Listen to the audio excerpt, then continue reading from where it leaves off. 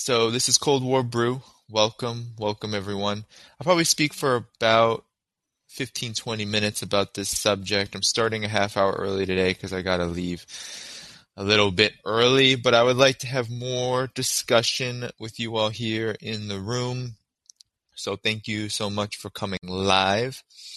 And this, of course, is about Madeleine Albright. Again, Madeleine Albright died on March 24th, and that led to a firestorm of praise from the establishment. She is well regarded as someone who represents everything that the United States is supposed to be about, and really this face of a term that she employed frequently, that is the quote-unquote indispensable nation. And really that's just a euphemism for the U.S. being the hegemonic and imperialist power in the world, and Madeleine Albright certainly gave a so-called progressive face to it, really just a female face to it. And that is what I wanted to discuss today, because all of the praise she is receiving from the New York Times, calling her a brilliant analyst of world affairs, to the CNN saying that we need to heed the lessons of her foreign policy, all of this is really to obscure her actual work, which was extremely destructive, incredibly violent, and must be remembered for what I think is really important and relevant to this podcast for this new Cold War. She really laid the basis for it. She was a Cold Warrior, and we are going to talk about her history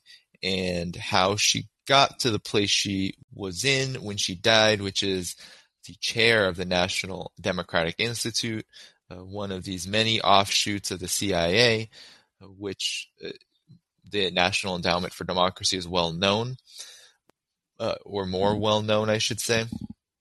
So, Madeleine Albright, she started in a family in Czechoslovakia where she supposedly escaped fascism and fled fascism, but the true story is that she was actually fleeing socialism. So, of course, true to being a Cold Warrior, it's really helpful to grow up and be embedded within anti-communism. So that was her family. Her family was anti-communist. They fled the socialist bloc. They came to first Britain, England, and then she ended up in the United States. It's important to note that she went to Columbia University as a graduate student, and she became a mentee of Zbigniew Brzezinski. And so she cultivated such a close relationship with Brzezinski, who was the ultimate Cold Warrior, that she ended up becoming a member of Jimmy Carter's National Security Council, and she would be an advisor for almost every Democratic Party presidency after that, a foreign policy advisor. And it began with Brzezinski. And so as Brzezinski was employing his model to destroy the Soviet Union by having the U.S. through the CIA pledge support and provide weapons and financial and logistical support to the Mujahideen, she was part of that process. She was learning from him, advising the Carter administration, and that is how she got her sort of entrance into the foreign policy establishment. And so she would eventually work her way up, right? Break the glass ceiling, become an intersectional imperialist through her diligent service to empire. And this would land her a position as U.S. ambassador to the United Nations.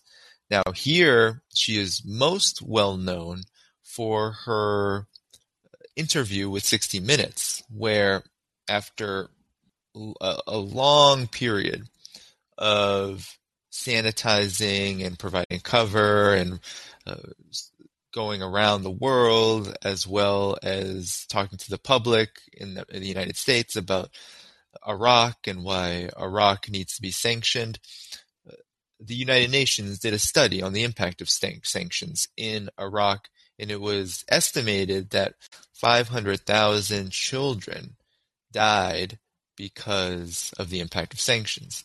And so when she was asked by the 60 Minutes host, Leslie Stahl, whether the price of sanctions was worth it, Albright answered in the affirmative, that indeed the sanctions had been worth it. The effect of the sanctions had the impact that they wanted it to have. And then later on, and of course in her autobiography, she attempted to claim that she was not trying to say that the deaths were worth it, but really that the political impact of the sanctions eventually leading to the overthrow of Saddam Hussein was what she really meant.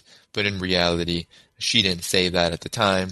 She didn't make any such clarification, and she was asked directly about the 500,000 deaths of children alone. This is not even to count the adults, the women, so many people in Iraq who died of sanctions prematurely.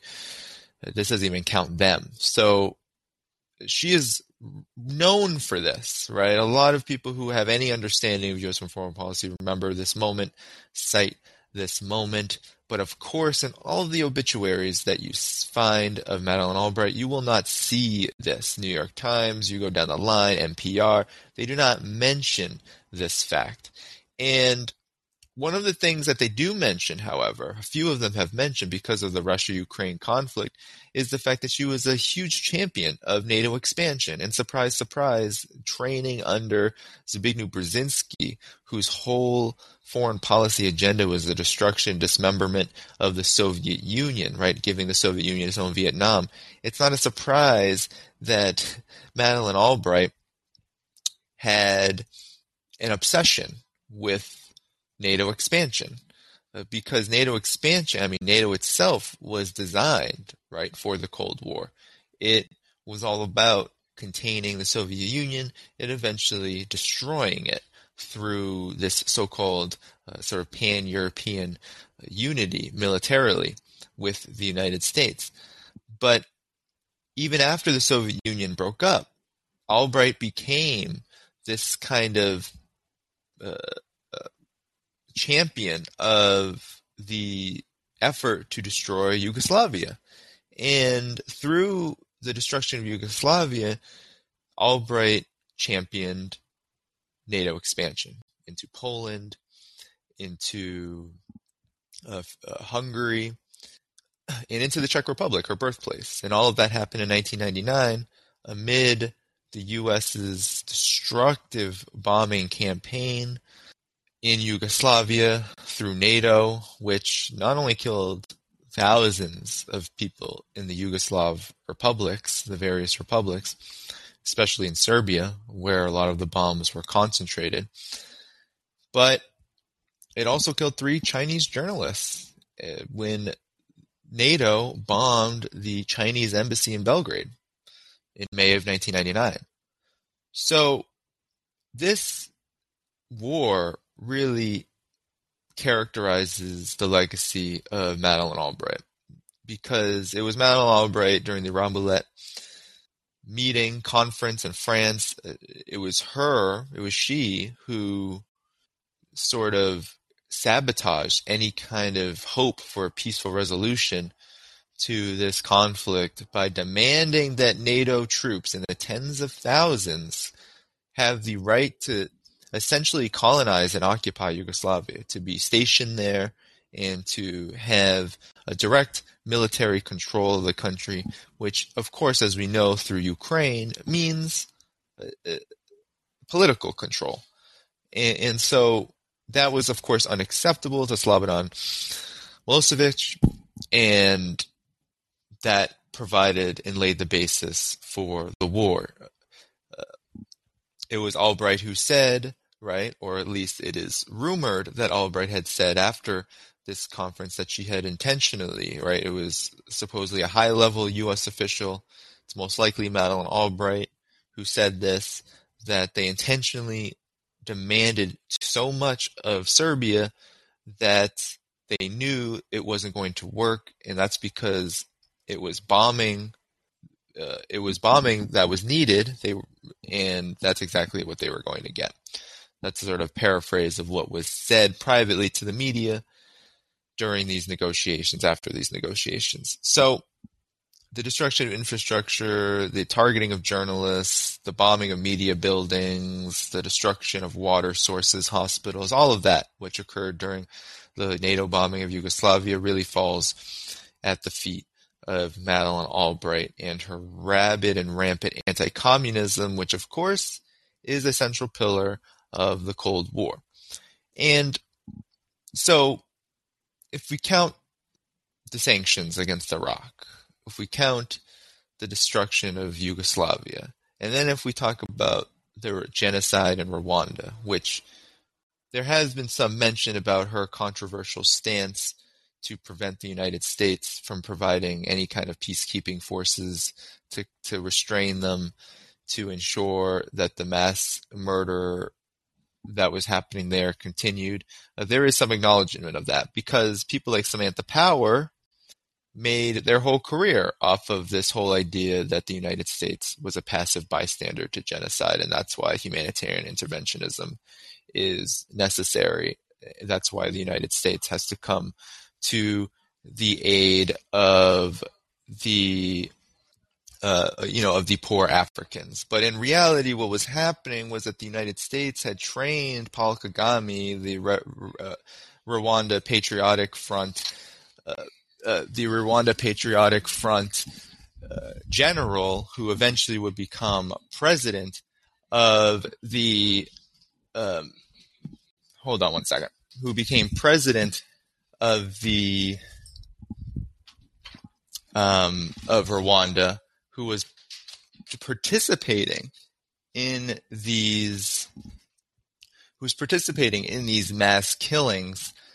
This was really the legacy of Madeleine Albright. It wasn't just that she was trying to strong-arm the United Nations and prevent that conflict from ending, which was exactly the case. That was exactly what was happening. But it was also the fact that the United States had a political agenda there that Albright was facilitating, which was the empowerment of Paul Kagame, who was their man in Rwanda, who was also participating in a genocide in Rwanda and was looking to mobilize his forces, the RPF, and then later these proxy forces, right? Paul Kagame being a Ugandan, right? A Ugandan who was trained by the United States to take power in Rwanda and then to wage a multi-front assault on the Democratic Republic of Congo, leading to millions of more deaths, right? More deaths than the Holocaust have occurred in the Democratic Republic of Congo since 1996. So, and that's because of Madeleine Albright's policy toward Rwanda. And so, with all of this said, she has the blood of millions on her hands, and it's because she was trained in the art of the Cold War. She was a Cold Warrior. Her entire legacy is based upon this notion that not only should the United States win the Cold War, but after the Cold War was won, the United States should be the permanent hegemon, that it should be the indispensable quote-unquote nation. That is what her entire legacy hinged upon. And of course, she continued this work, right? Starting a consulting firm, a huge consulting firm for bankers and militarists. But on top of that, she ended up becoming chair of the National Democratic Institute, which, just like the National Republican Institute and the National Endowment for Democracy, received millions upon millions in congressional funds to funnel to proxies, to so-called quote-unquote civil society groups and so-called democratic opposition forces in places like Syria, Ukraine, Afghanistan. We can go on and on and on, right? Back to DC with opposition forces in Xinjiang or against China around Xinjiang, right? These forces are the soft power arm of imperialism, and she was chairing one of its most important institutions on behalf of the Democratic Party wing of imperialism. So that is her legacy, and that is her relationship to the Cold War, because her career had some interesting flashpoints, right? Zbigniew Brzezinski, of course, was a champion of normalization of relations with China, only to, of course, isolate the Soviet Union. And Madeleine Albright took that into her tenure as UN ambassador, as U.S. ambassador to the UN, and as Secretary of State, by pushing for an easing of relations with the DPRK. And of course, we shouldn't look at this as, okay, these are just singular positive achievements, but really they fall within this grander context of every especially during the post-Cold War, every post-Cold War administration, in order to sanitize a bit their penchants for endless war and to expand U.S. hegemony, they all have to have a foreign policy legacy moment, right? Obama's was JCPOA, the so-called Iran nuclear deal, Cuban normalization. Trump attempted, although I wouldn't say that Trump did it very well, but he attempted, of course, to normalize relations, or at least ease relations with Russia.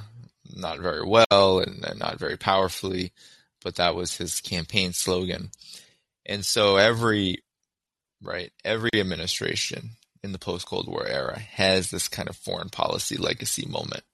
Unclear what Biden's will be. Biden, I think, has tried the Russia thing. He's now trying desperately through the Ukraine crisis to maybe build one with Iran, maybe. But the space is closing in for this.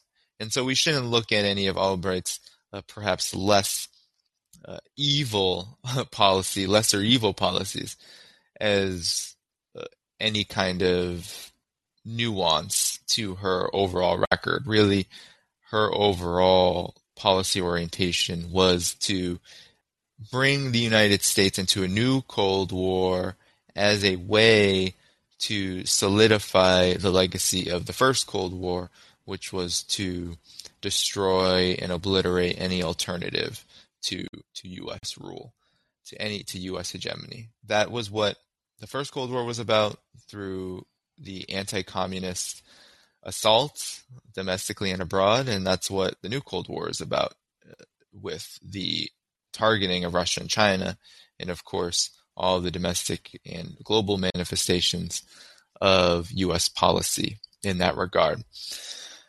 So Madeleine Albright, she was a Cold Warrior, and she should be remembered not as some kind of trailblazer for women, but really a trailblazer for death, destruction, and a more dangerous planet.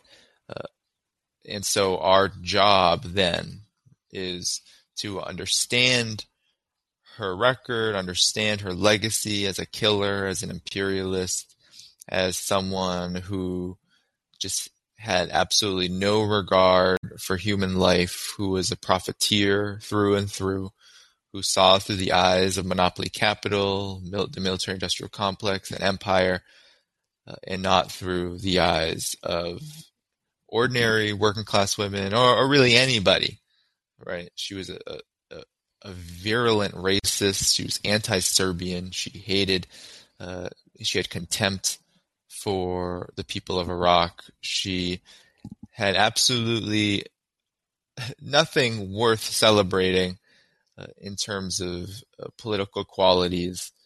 And so we have to be vigilant in not allowing this propaganda to bring us back to this place of intersectional imperialism, which we've been in, where we can just be, or especially the left, can just be bamboozled into thinking that there is some kind of lesser evil here.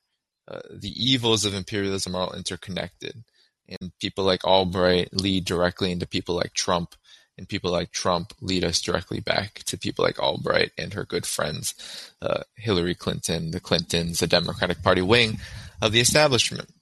And we learned that pretty overtly, I think, pretty pronounced when it was Madeleine Albright who said there's a special place in hell for women who don't help each other during the 2016 Clinton campaign, in reference to just people within the Democratic Party, especially women who were dissatisfied with the establishment.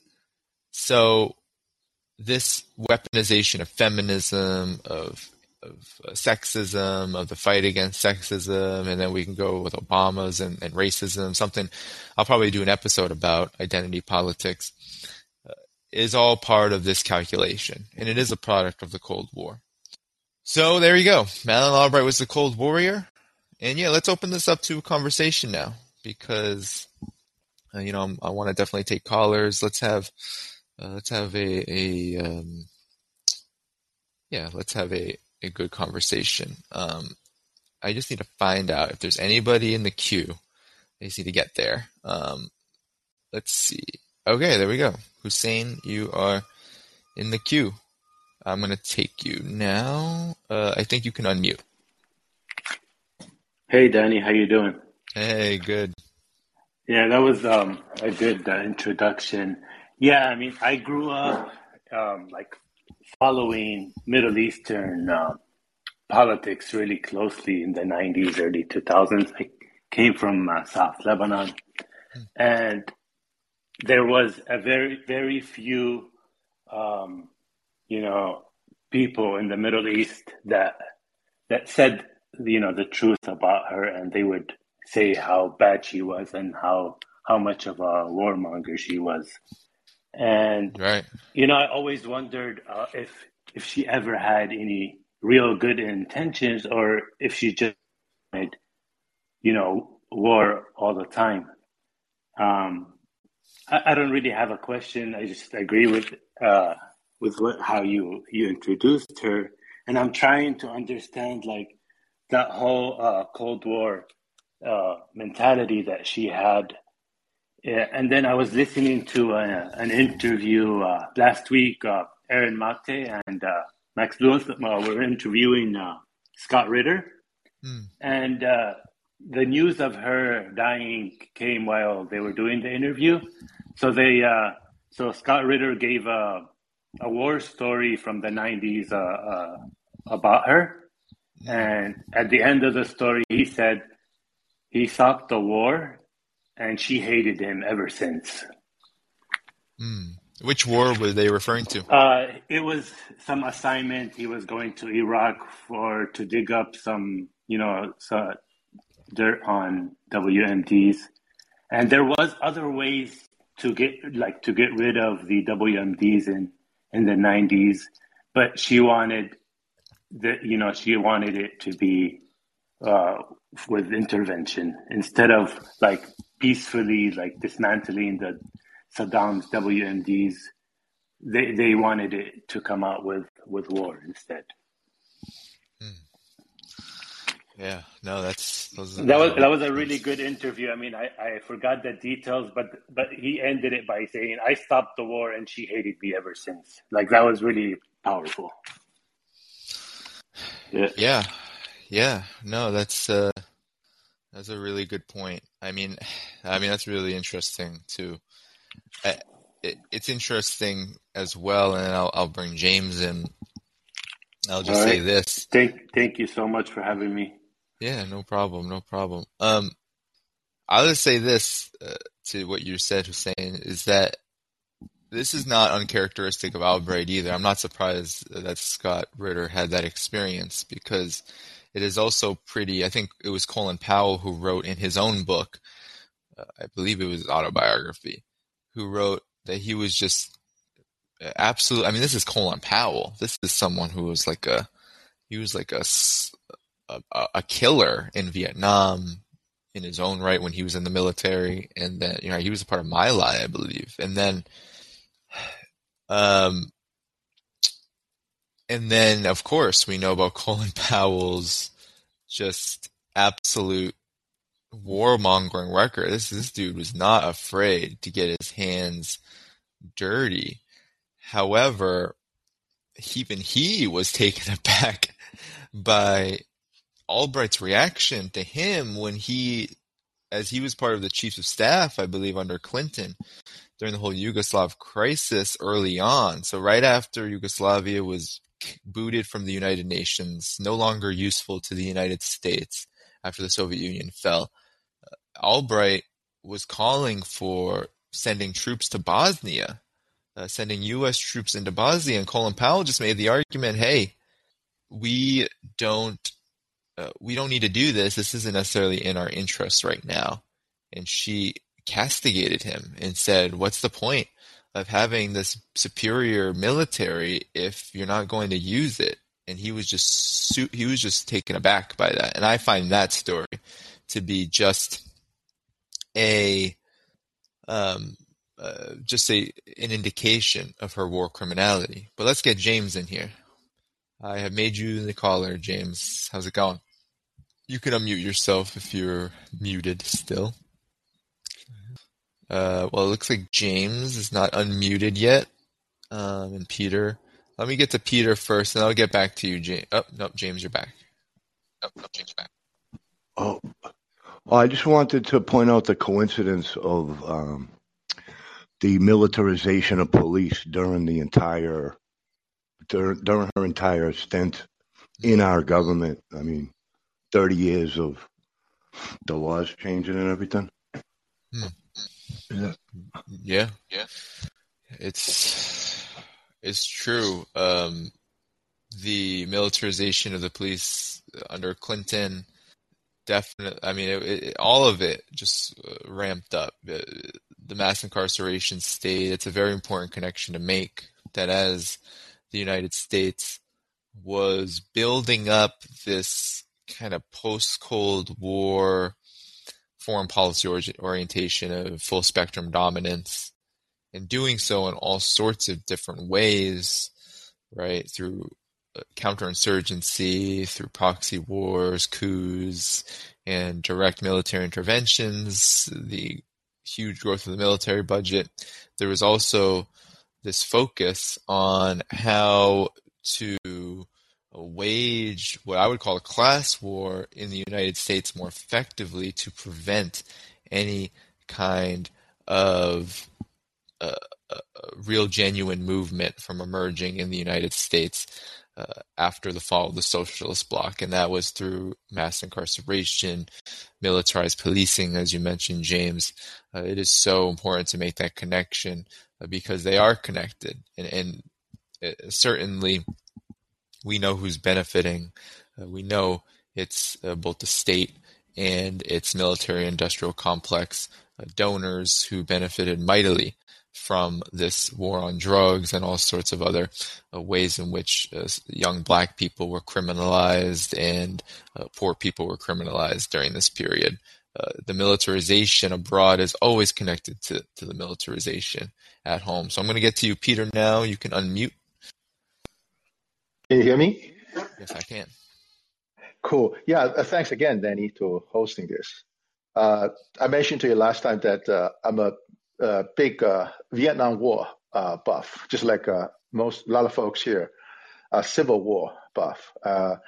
Because I grew up near Vietnam in China. Back then, we have to prepare to dive into the shelter in case there will be an airstrike against China by the U.S. Mm-hmm. So it took me 30 years to understand, which I actually want to recommend to you to think through whether this Albright should be called a Cold War warrior. To me, the Cold War actually is an imperialistic war, a colonial war, because it's incorrect. It's conveniently termed as a Cold War against the communists, but at the time, the war in Vietnam, first of all, is not cold. It's very hot. As hot as like one notch down from a nuclear war. Second is that if you go through those Pentagon paper and all that, you will find out that the only reason the U.S. decided to go to put up a fight in Vietnam is really because they don't believe the Vietnamese can win. Just like Douglas MacArthur believed the Chinese will will never come into Korea to put up a fight. So it's actually, to me, the Cold War is entirely racially based because you look at the Pentagon paper, there's no rationale to get into or continue that war for such a long time, if not for this superiority feeling within this white-dominated administration, whether it's Democrats or Republican, to carry on. So Albright, to me, she is very similar to many other people from a disadvantaged background. That she will do whatever her master have told her to do. A quick example. I was always amazed how George W. Bush can garner so many racial minority experts, Colin Powell included, to support his war in Iraq. I will give you an example. Colin Powell, we all know what he did, right? Like what Albright did. Gonzalez, the Attorney General, he is the one who go to see Ashcroft in the hospital bed to ask Ashcroft to authorize the warrantless surveillance of all Americans. Alberto Gonzalez, is a Hispanic American. We know what Condoleezza Rice did, another racial minority, right? Another one is John Yoo. His last name is Yoo. He grew up in Philadelphia. He is the one who wrote the legal memo supporting George W. Bush and the administration's torture. It's called the torture memo. He's a lawyer. I think he teaches in either UC Berkeley or University another UC system school. He is also not just torture. He also believed it is okay for the president to use the military forces to arrest people within the United States. So you literally have these people just like Albright. Their legacy is to be the perfect servant for imperialistic master. So I want to bring this up. So because I don't think it's a Cold War, it's a tricky name turned by the mainstream media.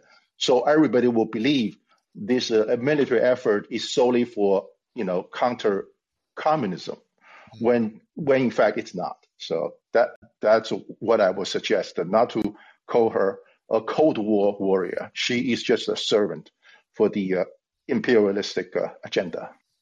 Those are good points. I mean, I can't argue there with you, Peter. The Cold War, really, as you said, it is a cover. It is a cover for this a very violent imperialist system that was waging an incredible during that post-World War II to the fall of the Soviet Union. I mean, incredibly violent conflicts, wars, and they all had a racial basis to it. You're very correct. And also anti-Soviet, anti-communist politics had an incredibly intense racial basis to it. And so that is important, and we'll definitely be talking about that here on this show, how anti-colonialism, how the struggle against white supremacy, and how that affected the class struggle both in the U.S., in the West, and abroad, really did shape how that the Cold War was so-called fought, as well as how it was framed. And it leads very conveniently into this multiculturalism, the so-called identity politics, the elevation of certain individuals from oppressed sections of the population into the halls of power. It leads very conveniently into the identity politics realm because it wasn't until the U.S. had this hegemonic position that it could do what it's doing now, which is having people like Madeleine Albright and having people like Colin Powell, Barack Obama, Condoleezza Rice, etc., be the representatives of this empire. Back in the day, there was an attempt to do that. The CIA even had this program, that tried to employ jazz artists to go around the world, and especially the African continent, and convince African countries like Ghana, etc., that indeed the U.S. was not racist. There is a similar, I think, even more effective campaign now that there isn't so much of an anti-colonial movement, not so much of a black movement in the United States anymore. I mean, during the Bush era, as you said, Peter, there were a lot of figures employed to do what Madeleine Albright was doing in the case of women. And we know that the Congressional Black Caucus, everybody except Barbara Lee voted for Afghanistan. Everyone voted. There was very little opposition to Iraq, but it got even worse. It got even worse during the invasion of Libya, where there was very little, if any, opposition to the U.S. NATO invasion of Libya. So this is a big problem, and we're going to talk about it more. So I think I have Joshua on here, and then for those who are sticking around, if they want to participate, you can. If you want to participate, you can. And then, or if anybody who's still in the queue want to make any more comments, but I have Joshua up next. All right, can you hear me? Yes. All right, so I want you to kind of talk with the audience and myself a little bit about first strike doctrine and what you know of it, and kind of, as I see, as kind of reviving the Marshall Plan, which seems very interesting. And then international criminal court membership for the United States versus other supposed terrorist and or genocidal imperialist organizations. And then there's a few things that I want to kind of get on the record just in regards to the militarization of our own police services. And if you look at the Nuremberg trials and the trial lawyer and what he warned about at the beginning about chickens coming home to roost, there's really not much difference from my perspective on that. I'm reading a book right now called The Devil's Chessboard by David Talbot, which is, essentially Alan Dulles' non-authorized autobiography, which gives you some good indications of maybe what's going on still. And then one other book that I would recommend is Call Sign Chaos from Mattis, and he was fired by Trump at one point, but I think that's a good indication of kind of where our military sees things, and they don't respect our leaders any more than we do, I don't think. Well, you brought up a lot there. I'll try to address as much as I can in terms of, the first strike doctrine. I mean, that's been a long debate about how to deal with this question of nuclear weapons. And, I think that there is this push to try to, especially among all states, but the United States in particular, to have this no first use policy. But really there isn't much left in terms of treaties, in terms of anything internationally that the United States is willing to even listen to, which kind of prevents it. So I think that there is, especially now with this new Cold War coming at fever pitch, there is this, I think, alert about nuclear weapons and their potential use, which is real. Now, on the other hand, I do think that there is this obvious reality that this isn't, this isn't 1991 anymore. There are other countries who do have nuclear weapons that could use them defensively if they were provoked into doing so. I know there was a lot of alarm when Russia said that it was putting its deterrent forces on high alert. I do think that there is this mutually assured destruction doctrine that is still also a factor. So I don't know if, if a first strike policy, I mean, these imperialists are so ridiculous. I don't know if there's really much room for that, but I could be wrong as well. I tend to go on the side of, imperialism still wants to reproduce itself. Now, on the other issue of militarization of the police, I do think you are correct there. I do think that there is this direct connection, and the militarization of the police, right? I mean, it didn't begin. It began during the Cold War. I mean, it really began during the Johnson administration. with the law enforcement agency that was created under Johnson during the so-called riots in the cities, mainly black cities, the Law Enforcement Assistance Act, which basically allowed, military weaponry and allowed National Guard, right, to kind of come in and repress any kind of rebellions that would happen at home. And that laid the basis for where we're at now. It laid the basis for what the 1033 program, which continues to funnel money from the Pentagon and weapons from the Pentagon into police departments in order to militarize them at the local level, right? You even have the NYPD training in Israel, which is no doubt an official connection that's facilitated by Washington, D.C. and overseen by Washington, D.C. So there's no doubt that this militarization of police policy is certainly worth mentioning and putting on the historical record of this overall Cold War, if we want to call it that. This podcast is about the Cold War. It's about Cold War politics. It's about the first and the second and the new Cold War.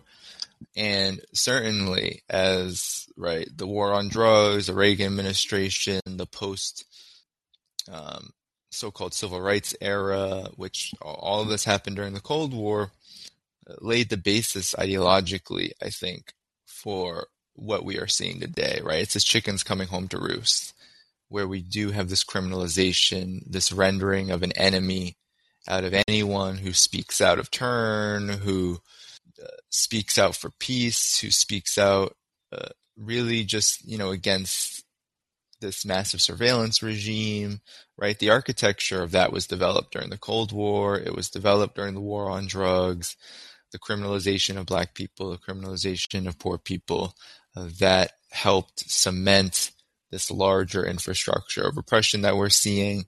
And now, of course, in times of crisis like this Russia-Ukraine conflict, it has always expanded further and further. The same happened during the war on terror. It was expanded further and further to encompass Arab, Muslim populations, and of course to encompass all of us as we all became, targets of this kind of repression in some degree. So thank you for that comment. And I'm going to get to Jenny, who has been waiting very patiently. You can unmute yourself, Jen. Hey, thanks for taking my call. I'm specifically calling in about Madeleine Albright. And when she was Secretary of State in 2000, Bill Clinton sent her to North Korea and what were considered unprecedented talks with Kim Jong-un's father. And so I'm somebody who's on the right, conservative, and come at things from a, more militaristic approach. And I remember that, we felt like she was really naive and brought a basketball, was trying to connect with them in this peaceful way. And we felt like she, just accepted the lies at face value. And then the North Koreans came back later and said, yeah, we lied to you, and we just felt like, it was pointless to try to connect with this communist guy. And so I just feel like her legacy of, the Bosnian War and what happened with all the, kind of fake war at the time, there are many of us who knew that Bill Clinton needed some distractions from his domestic problems and was willing to engage in militarism to distract the country. There was a war that was termed Monica's War when he sent some missiles into Iraq. And so, to say that this type of activity was mostly being done on the right by someone like George Bush during Iraq, it's not true. Bill Clinton was engaged in all kinds of this stuff, and Madeleine Albright was right there by his side, and we felt like she was fumbling it with the people who were really doing horrifying things to their own people, and then enabling it in other countries where, I think it just would have been better to leave Bosnia alone. And so, it's just interesting how people have these different perspectives. I look at the last 30 years of American militarism with horror, and just wish that we would have kind of stayed home and minded our own business. Thank you for that comment. Of course, yeah, I come from things on the right, and I do think that we should be negotiations with North Korea. I do think that the sanctions against them are just not productive. The militarization of South Korea is not productive. It's a threat to peace. It only fuels this new Cold War with China, which doesn't lead us to any, I think, possibility for denuclearization or anything else that the U.S. talks about with regards to North Korea. So, yeah, no, but I do share the sentiment that the last 30 years of foreign policy has been a complete disaster. But I come at it from the perspective that the will and interests of ordinary people are not really reflected among the foreign policy establishment, and thus it only makes sense that they would pursue these disastrous policies because they do genuinely believe, and they are usually vindicated in this belief, that these wars will serve not only their careers, but also will serve those who they ultimately work for, which is the militarists, the military-industrial complex, the war profiteers, the contractors, the big energy corporations, finance, right? Big finance, Wall Street. They all benefit mightily from threats of aggression and real aggression. So with that said, though, we're coming up at the end of today's episode. Yeah, I thought it was a really good conversation. Thank you all for participating today. So we just got to remember that this Cold War, right, is this new Cold War. It's hot. It's very hot. And so Peter's comment was definitely very on point, because when I talk about Cold Wars, first and second, the old and the new, I'm really talking about a long-standing foreign policy agenda, one that, while communism, of course, was a very legitimate aim to overthrow for these cold warriors, certainly the world socialist movement was directly a threat, but it was also a war of aggression against anyone, right, who tried to chart a sovereign and independent path of development. And that is why directly after the so-called Cold War, the aggression towards Iraq, towards countries in the Middle East, towards Iran, which began during the Cold War and continued onward into today, and now with the targets being Russia and China, it has once again, this foreign policy agenda has once again taken on this Cold War identity, while maintaining the ultimate agenda, which is to reproduce this American empire that is crumbling by the day and losing legitimacy among large portions of the U.S. population, among larger and larger portions of the entire planet. And if there's any silver lining to this, we know that people like Madeleine Albright's legacy will continue to be revised in the historical record the more and more that the United States and its empire loses its legitimacy, and the more and more that it declines. And so there is a silver lining there. But for us, we need to be optimists for peace and continue to try to make that a reality within our particular society. So with that said, it was good to be with all of you for this latest episode of Cold War Brew. I will see you in a week, and be sure, if you have not subscribed here already, to do that. Subscribe to the channel and follow me here on Callin. And I'll be back again next week. So take care, everyone, and have a good rest of your Sunday. Bye-bye.